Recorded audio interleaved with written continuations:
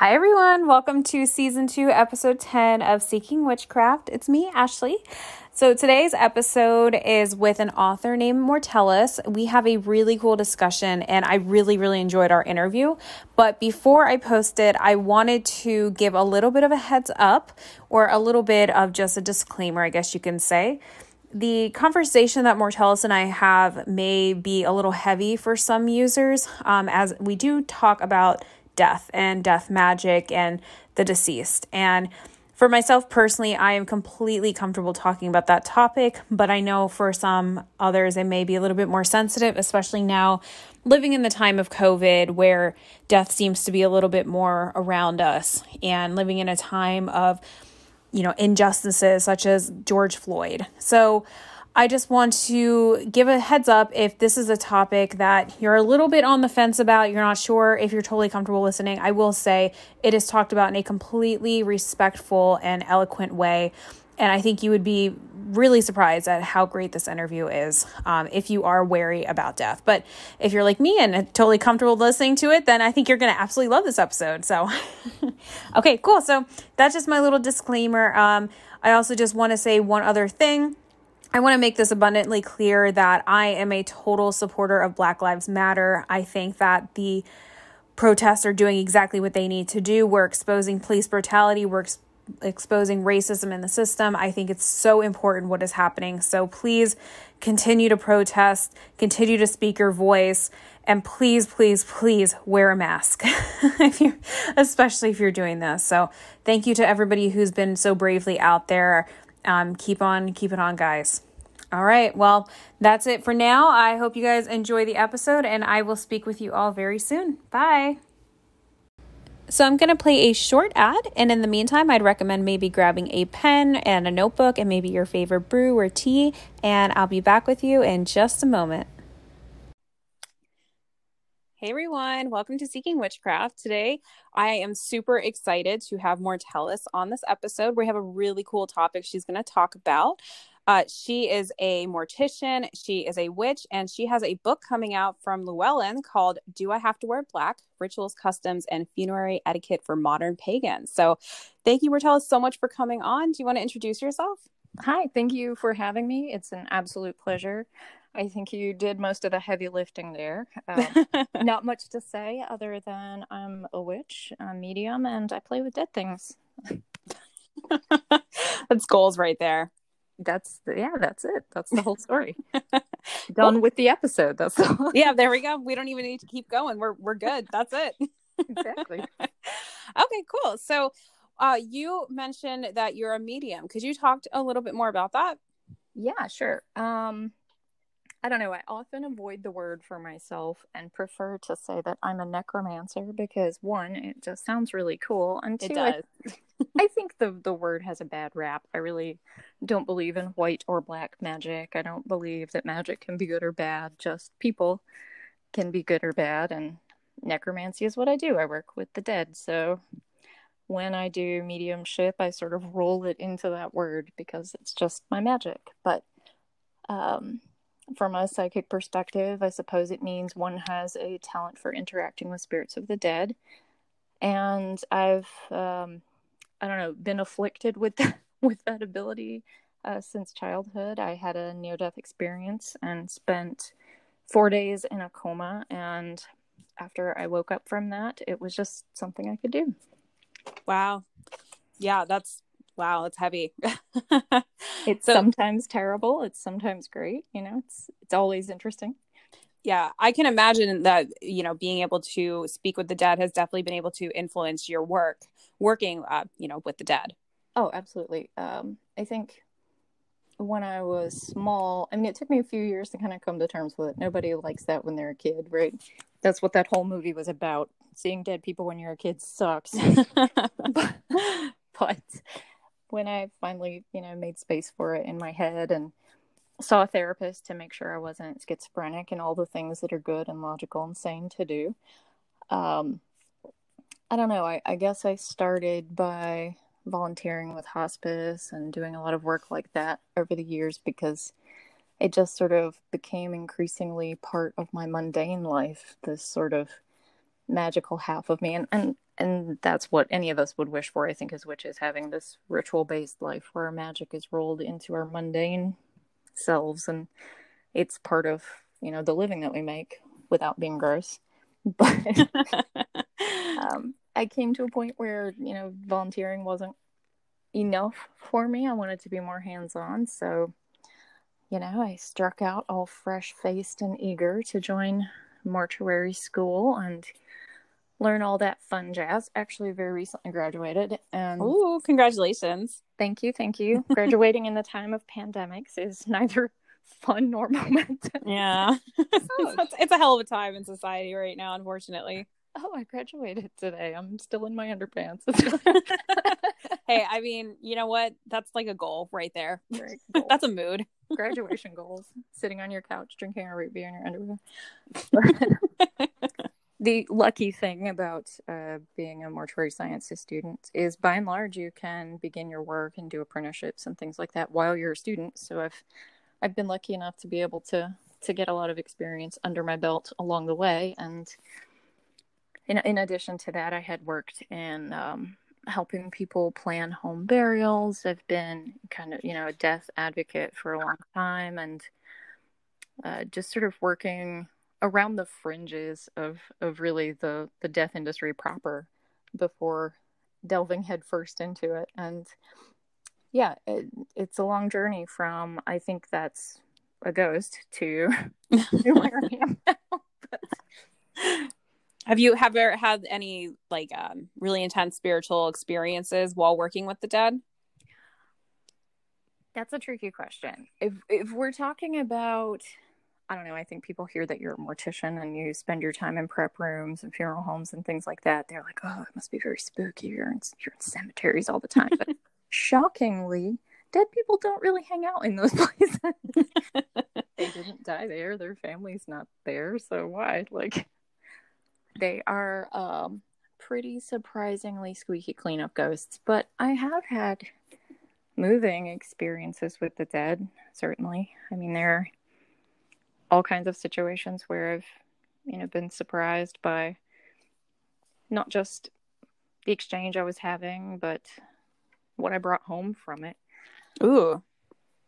Certainly for privacy reasons, ethics reasons, etc. I cannot talk to you about cases that I've interacted with, but I can describe the edges of things, and they're sometimes funny and they're sometimes heavy. I had a situation where it was a young woman. She had died in a motorcycle crash, and on a date, and just like the best time of her life kind of situation. Young and beautiful, and you can tell that everything about that moment felt like it was the beginning of things and not the end of things.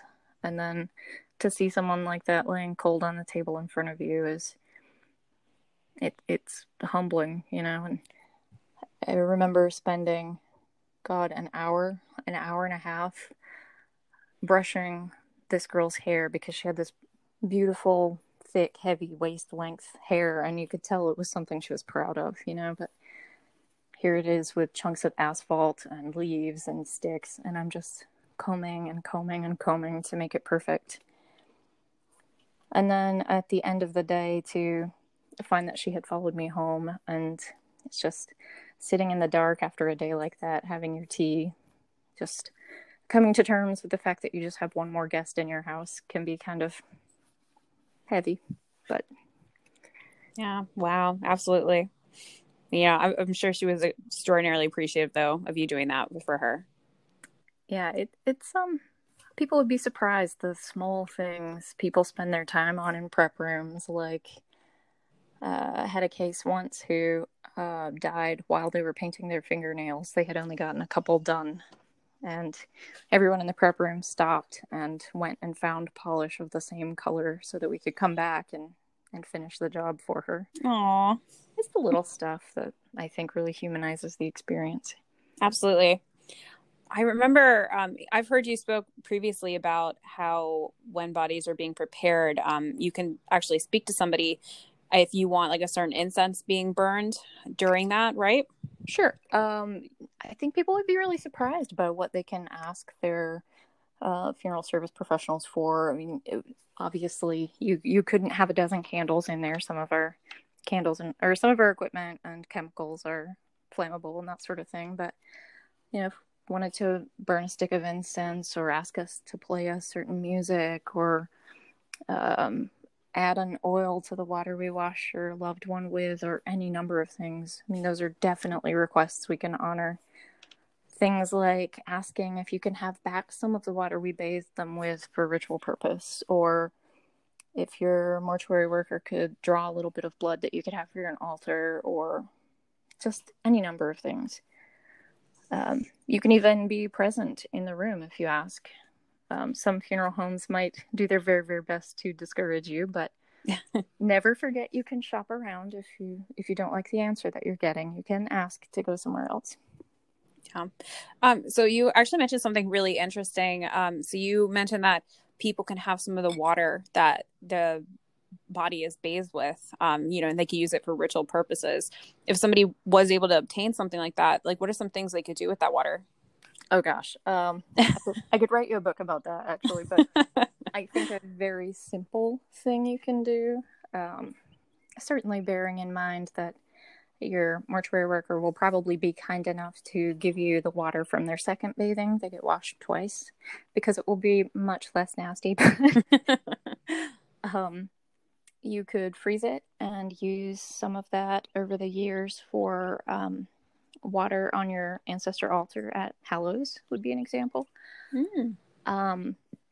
Let's say it was your mother that died, for example, and you had some of that water and you froze it, but you're getting hand fasted a few years later. You could pull some of it out and use it for the consecration so she could be there with you.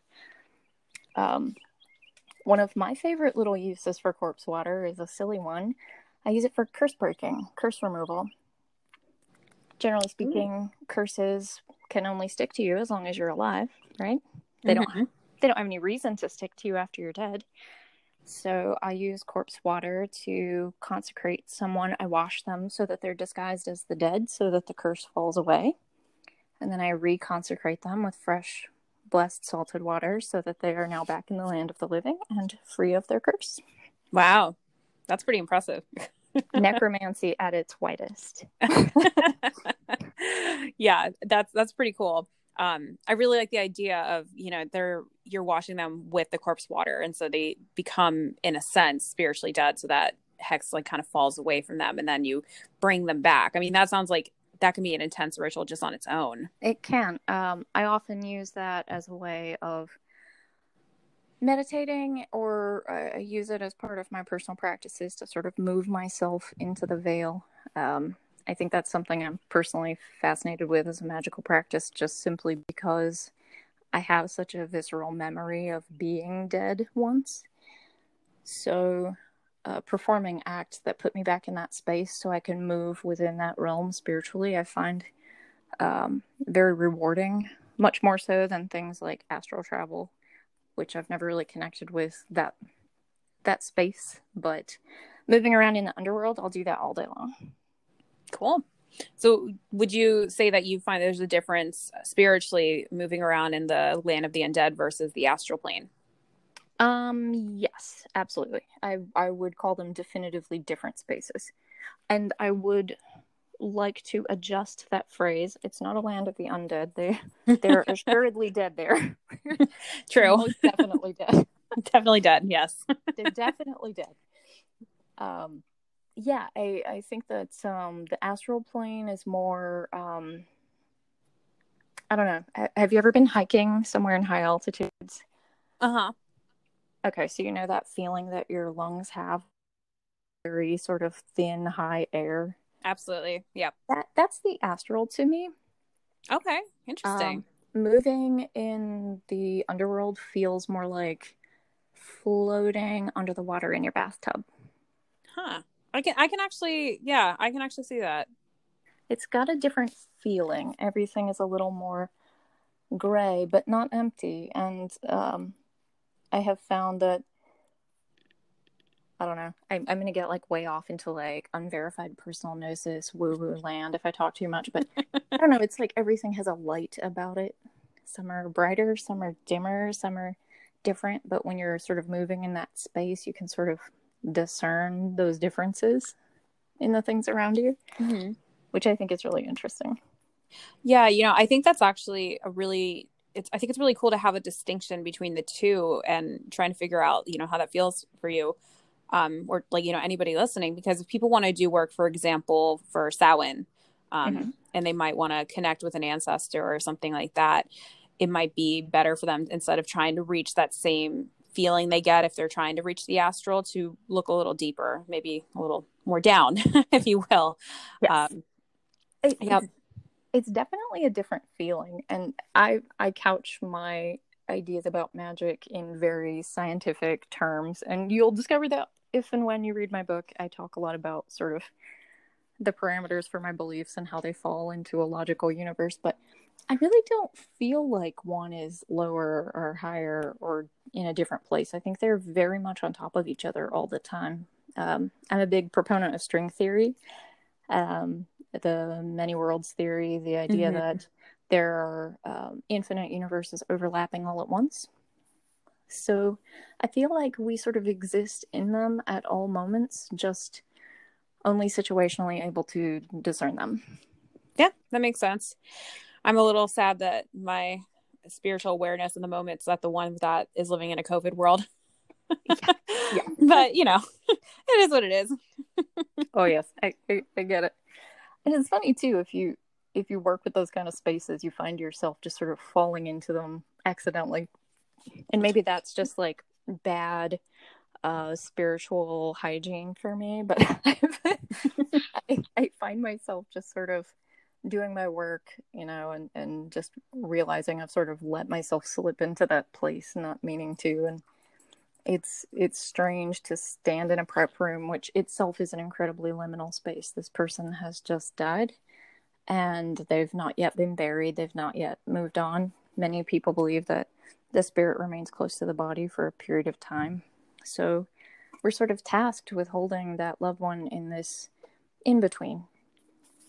And I find myself constantly sort of mentally slipping into that in between myself, where I'm standing between all of these junctures of spiritual worlds and life and death and just basic humanity, where we're these entities that the bereaved don't want to look at. They want to talk to the funeral director. They don't want to see the mortician because that's too real. We've touched death.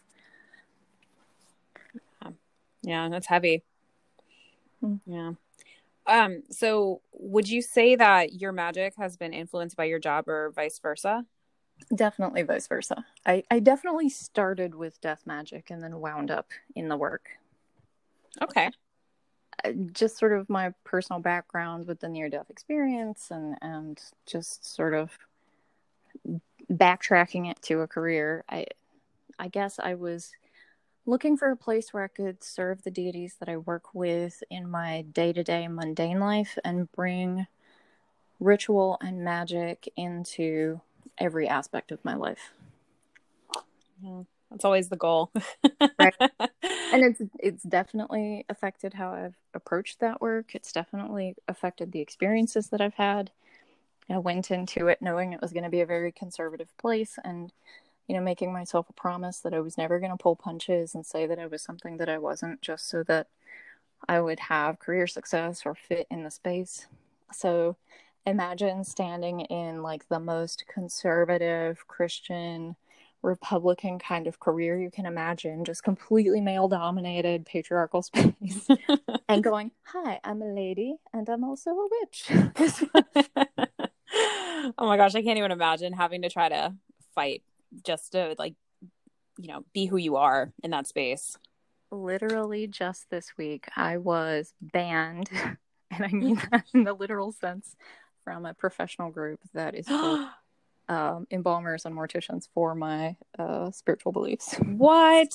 Oh So my gosh. that's fresh on my mind. Oh, that's awful. Yeah. One of the admins messaged me pretty candidly and was like, well, I had to be completely grossed out when asking why you got banned because they said some not nice things I won't repeat to you. So, Oh my gosh. yeah.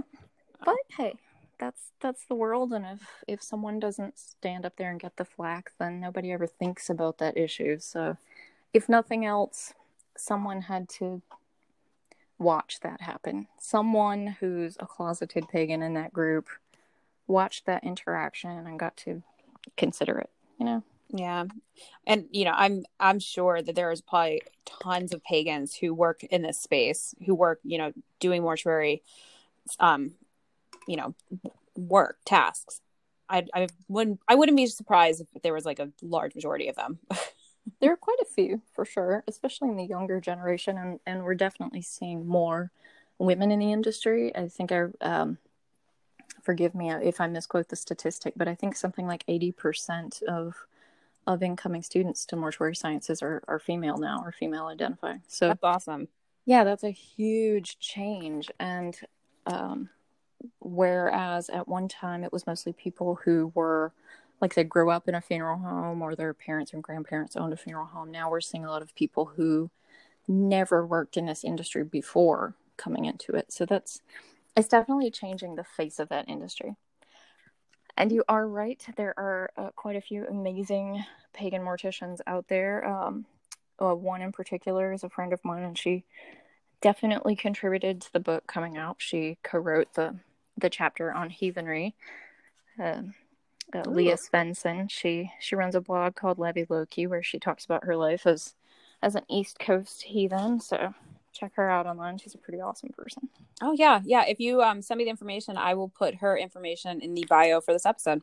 Absolutely. Cool. So anybody listening, be on the lookout for that.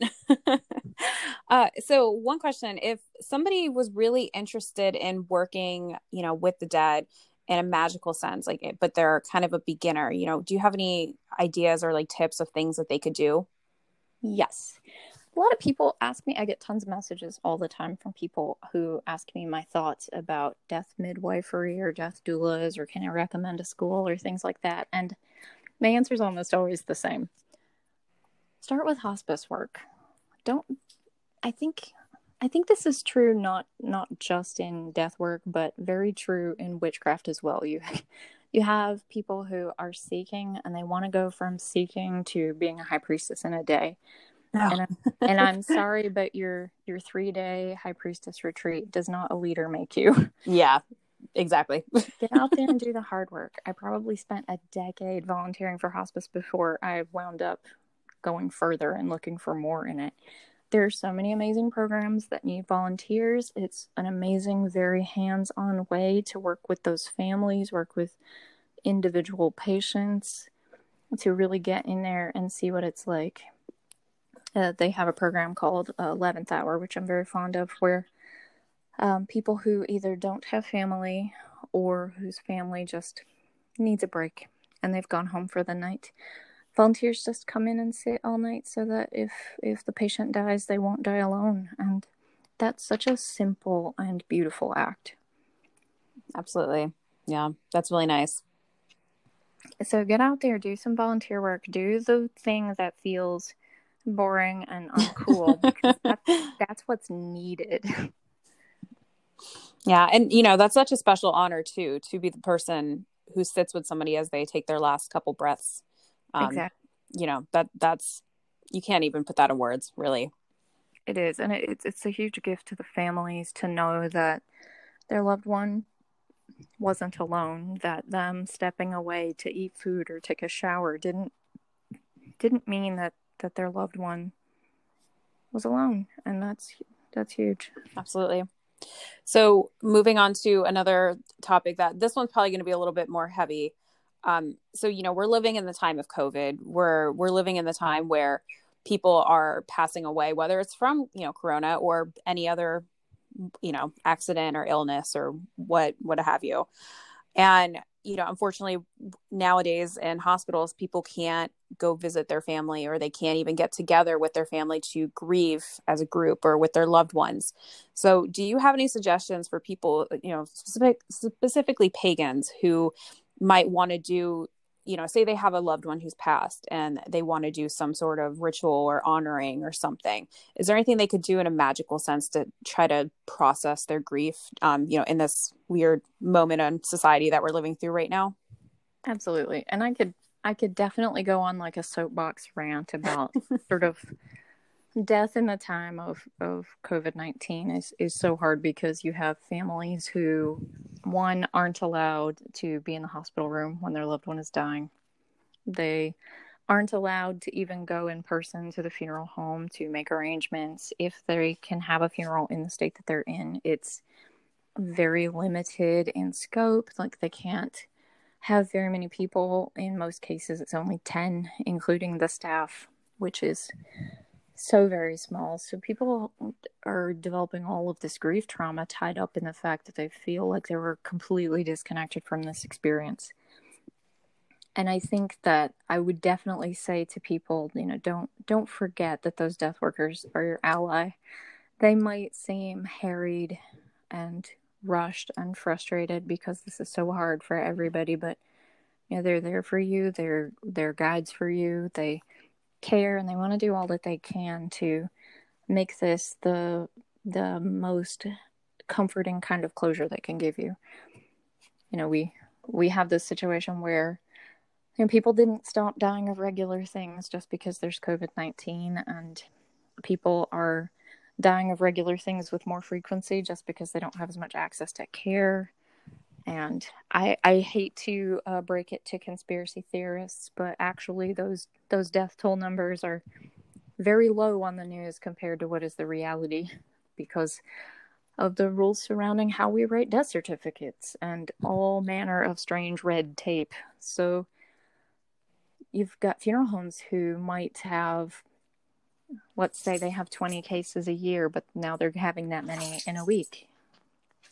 So it's massive overload, but have compassion where you can for those workers as well, because it's so hard for them and they have so much risk tied up, just like your healthcare workers and your other frontline workers. But in terms of making sure that you're having that sort of experience that you're wanting, and how you can aid others in those experiences, make sure to ask your mortuary worker for those things that are going to help you connect, like your water or your little drop of blood on a piece of cloth, so that you can have a funerary rite some other place at home. Hold a memorial with an urn if your loved one was cremated in your home. Definitely social distance, but you can do things like Zoom. There's all kinds of options for you there. But in terms of just really basic magical practices, something I really like to do is take a poppet and imbue it with the spirit of that loved one. Really sit with it, hold it, and just take the time to feel like I've called that person's energy into it. And then take as much time as you need. Let your poppet lie in repose on your altar and spend time with it, talk to it. Give it all the love and words and comfort that you felt that you couldn't give them while they were alive or dying. Give it to them now. And then when you're ready, cremate that on a bonfire or in a cauldron, or bury it someplace dear to you, or any number of things. And then you have this secondary burial space that's somewhere close to you that you can visit and interact with and upkeep. Oh, that's beautiful. Having that secondary space so close. Yeah. I really think if you're out there and you're wondering how you too can, help people, even if you haven't had a death close to you, don't forget that mortuary workers are hugely essential and very much frontline workers, but we're considered B class for things like protective gear. So when you're sewing masks, consider sending a box to your local funeral home instead of just the hospital. Or, if you have an opportunity to send that care package somewhere else, think about your morgue or those kinds of things, Absolutely. I think a lot of people don't realize that the virus still continues to live on in the dead. And, That you know, that is correct. people in the front line, who are working with the dead, they are getting exposed as well. And it's a very scary situation. It's bad because I don't know. I don't discount anybody. I think the healthcare workers, nurses, doctors, and so on, they have such a heavy job in being tasked with keeping someone alive to the best of their ability. But I like to think of the front line as a circle. If those doctors turned around, we're right behind them because we catch the death that slipped by them. Oh. But when it comes to things like protective gear, nurses, doctors, they're prioritized. When it comes to places like Starbucks wanting to deliver you free coffee, it's the hospital. So we're sort of just like the forgotten redheaded stepchildren of this situation. That's kind of stressful sometimes. Oh my gosh. Feeling like you don't matter. I had somebody tell me once, like, why do you need a mask? You like, don't you have scrubs to wear? Or another person was like, well, if you get sick, you're asking for it because you chose to be a mortician. What? It's like, eat me, dude. They chose to be nurses and doctors. Like, I've got a family too. My goodness. Oh my God. People are crazy. Seriously. Especially in the time of COVID. I mean, there's some real, characters coming out. People suck. Yeah. But yeah, it's like, don't forget, these death care workers are really putting themselves on the line. Like, those doctors and nurses have way more gear that we have. They have way more access to, protective equipment, medication, and even healthcare because they're right there. But for us, we show up and we empty those 18-wheelers of bodies, and, we know that virus is living on there for up to 18 days, we know, at least. Oh my goodness.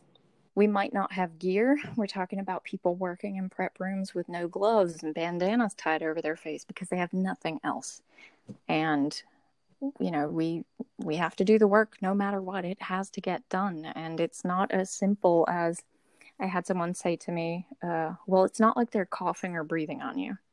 Well, maybe not. That's true. But I do have to, move their body around and manipulate it. And the air does come out of their lungs. And I have to aspirate those lungs and clean them and run fluids out of their body. All of those things, put us at risk. So it's definitely scary. Yeah. Well, oh my gosh. Well, thank you so much for the work that you do. You're right. I think a lot of people don't like to think about death in general. And, that comes along with maybe not even thinking about the workers who are involved in that. And it's such an important thing because ultimately every single one of us are going to experience death, whether it's with a loved one or, we're all one day going to die. It's the Exactly. truth. And, I feel fortunate in the sense that growing up with my family, I do have older family that I was raised with, and death was always just a very normalized topic in my home. It wasn't something that we shied away from talking about. And I know that was not the case with a lot of my friends. And, I feel lucky that I'm very consciously aware that Yes. it's a thing. It happens. It's inevitable. It's funny. I'm about to give like a random plug to a local funeral home who will never hear this podcast. There's this funeral home called McMahon's in my hometown, and they served my family when I was a kid. And my grandma, it must have been every day of my life. Like she'd stub her toe and be like, "Call Mr. McMahon to come take me away." Oh my gosh, it's so funny. Yeah. And they're like these small town Grim Reapers, right? They become these icons. It's so funny, but my grandma used to do something similar to that, actually. Maybe that's just a grandma thing. I don't know. I have no idea. She used to say, like, a song would come on the radio and she'd really like it. And then she'd turn to me and she'd be like, Ashley, when I die, make sure you play this song at my funeral because I really like it. And I'd be like 7 and I'd be like, Grandma, what? Like, what? I don't even know the name of this song. Like, I don't know. I'm gonna get like a tape recorder and record it. Like, sure, I guess. You're right though about people not liking to think about death. Like right now, everything is so bad that we want to support healthcare workers, doctors and nurses, because those people might save us. And that's wonderful, and that's what they do. I'm not deriding that even slightly. But it's easier to think about that than to think about supporting mortuary workers, because that means somebody didn't make it. Somebody somebody failed. Someone didn't survive. But you could realistically spend your whole life never going to a hospital, never seeing a doctor, never catching COVID-19. But eventually, a death care worker will interact with you. Mm-hmm. They will be part of your life. Absolutely. And even if you're not, alive for them to be there, they might be the person, combing your hair. They might be the only person that gets to interact with you because, in quarantine, we've got this situation where families can't be there. They can't do those things. So they might be the comfort that your loved one has. So don't forget that they're out there doing good work too in this time. Absolutely. Absolutely. Wow. So one other thing, we've mentioned that you have a book coming out. Would you be able to kind of give us like a little bit of like a summary, or like not a preview, but like just tell us a little bit more about what it's about? I mean, I mentioned the title, but sure. it kind of covers your topics, but. So I'll tell you a little bit about the title, where the title came from. I feel super awkward plugging things. Like I feel like an awkward car salesman. So I'd rather sort of tell you how it came to be, I guess. Sure. As I mentioned, funeral services can be a really conservative place. And I was getting into a debate at one point with another funeral service professional. And I was talking about pagan families and pagan funerals and their needs and how they might differ from what was being discussed at the time. And this person said, "Oh, Wiccan funerals give me the creeping willies." And I was like, "Do tell me about this." And they were talking about having observed a pagan funeral at one time, and I don't know the context of the experience they had, or even if they had one, but they talked about how much it creeped them out, and they specifically mentioned how scary the high priestesses were in their black robes. Okay. And I was like, why? I don't understand. And she was like, so if I go to a pagan funeral, do I have to wear black? And I don't know, it was one of those absurd comments where I didn't know what to say. I felt kind of dumb in the moment, because it's like, black is a common color of mourning that like everybody wears, right? Like you're wearing black now. Why is wearing black to a funeral respectful when it's, anybody? But if it's a pagan funeral, suddenly wearing black is satanic or evil. I don't understand that. Yeah. So that was kind of where the title came from. Do I have to wear black? I thought if those are the kinds of questions that non-pagans have, if they want to understand what we need, what we want, what we do, I'll answer that question. I wanted to write something that empowered pagan families to ask for things, to express their needs, to talk about their culture and their beliefs. I wanted funeral service professionals to have something they could pick up and understand those things too, and know how to be better allies for those communities. I found that, we as pagans, we know how to live a pagan life. We know that we are reconstructing beliefs in a lot of situations, especially people who are practicing faiths like Catholicism or Hellenism or things like that, where they're literally trying to recreate something ancient. We know that if we don't have something available to us, what do? We create it. We make it wholesale and we say, this is ours now. But I found that when it came to death practices, people didn't have anything organized, or they hadn't thought about it, or they just weren't in a cohesive place for people to find. And who can deal with that when someone has already died? When you have that deceased loved one right there, right now, who wants to go research what a proper comedic funeral looks like? Nobody. So I wanted to make a resource that had all those things in one spot, so that those families, those funeral service workers, and even guests of those funerals would know what to expect, know what to ask for, know what they would see. So that's what I tried to make. Awesome. Well, I'm super excited to read it when it comes out. Well, hopefully it's a good resource for people and is not completely boring, but we'll see. I find death work honestly just so interesting. I don't even know how somebody can find it boring, but to each their own.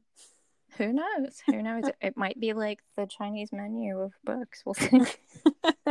It's all utility and no fun. Yeah, who knows? Well, best of luck to you on your book release. I think it's going to be awesome. And I think that's such a great resource that you're putting out there in the world. I think people are going to really, really love that and enjoy that. And, I'm excited to read it myself.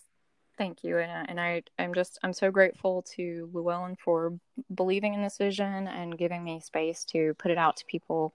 I know it's kind of a wingnut one for them, so I hope it pays off for them. I'm sure it will. I mean, there's nothing else that, at least I know of that really covers this, in one spot, like you said. So I think this is something that was needed. Well, if nothing else at all, if it serves one singular family, if one family finds that book and finds something that's meaningful to them and it helps them through their grief, then it was worth writing. But I really enjoyed talking to you today, Ashley, and thank you so much for having me on. Oh, absolutely. And Mortellus, one more thing before you go. So Sure. Every time I have a guest come on, I always ask them this one question. So I'm going to ask it to you. So, a lot of the people who listen to this podcast are pretty new beginners in witchcraft and Wicca, or, both or one or the other. Is there any advice that you would give somebody who is just kind of exploring this topic and might want to get a little bit more involved of things they could do or something like a little nugget of knowledge that you could give them? About death work or being in witchcraft in general? Anything, whatever comes to mind. Whatever comes to mind. I would say this. I spent a lot of time feeling like being a seeker to craft was going to mean that I had this wealth of knowledge and experience handed to me on a plate. And that's not always true. Sure, we should treat our experience like it's college, but never forget that you're not an in-class student. You're an online student. That's how you should always look at your witchcraft. Look at it like you're participating in discussion boards and labs once every 2 weeks when you show up to ritual. It's all that time in between, all that stuff you do for yourself, all that reading that you do in your quiet hours that's going to make you the witch that you one day are. Those experiences in labs, they're a test. Those rituals you show up for are about building community, and they are a test of your experiences and how you've grown. Never ever look at them like those moments are going to give you everything you need. You have to be curious. Wow. That's some really sage advice. That's actually, that's a really awesome way of looking at it. Like as if it's an online class. I've taken a lot of those, and it really does make the difference of what you do outside of there on your own to build up on your skills. I mean, that makes or breaks somebody.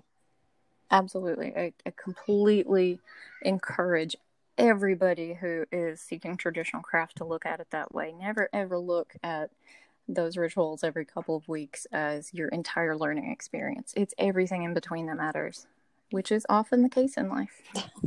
Yep. And then I think the other thing to, keep in mind with that is don't be an armchair witch. Oh, of course. Yep. Oh man. And I know I'm cheating because I'm going to say two things, but oh, that's fine. It's so important to learn how to resource and find good materials.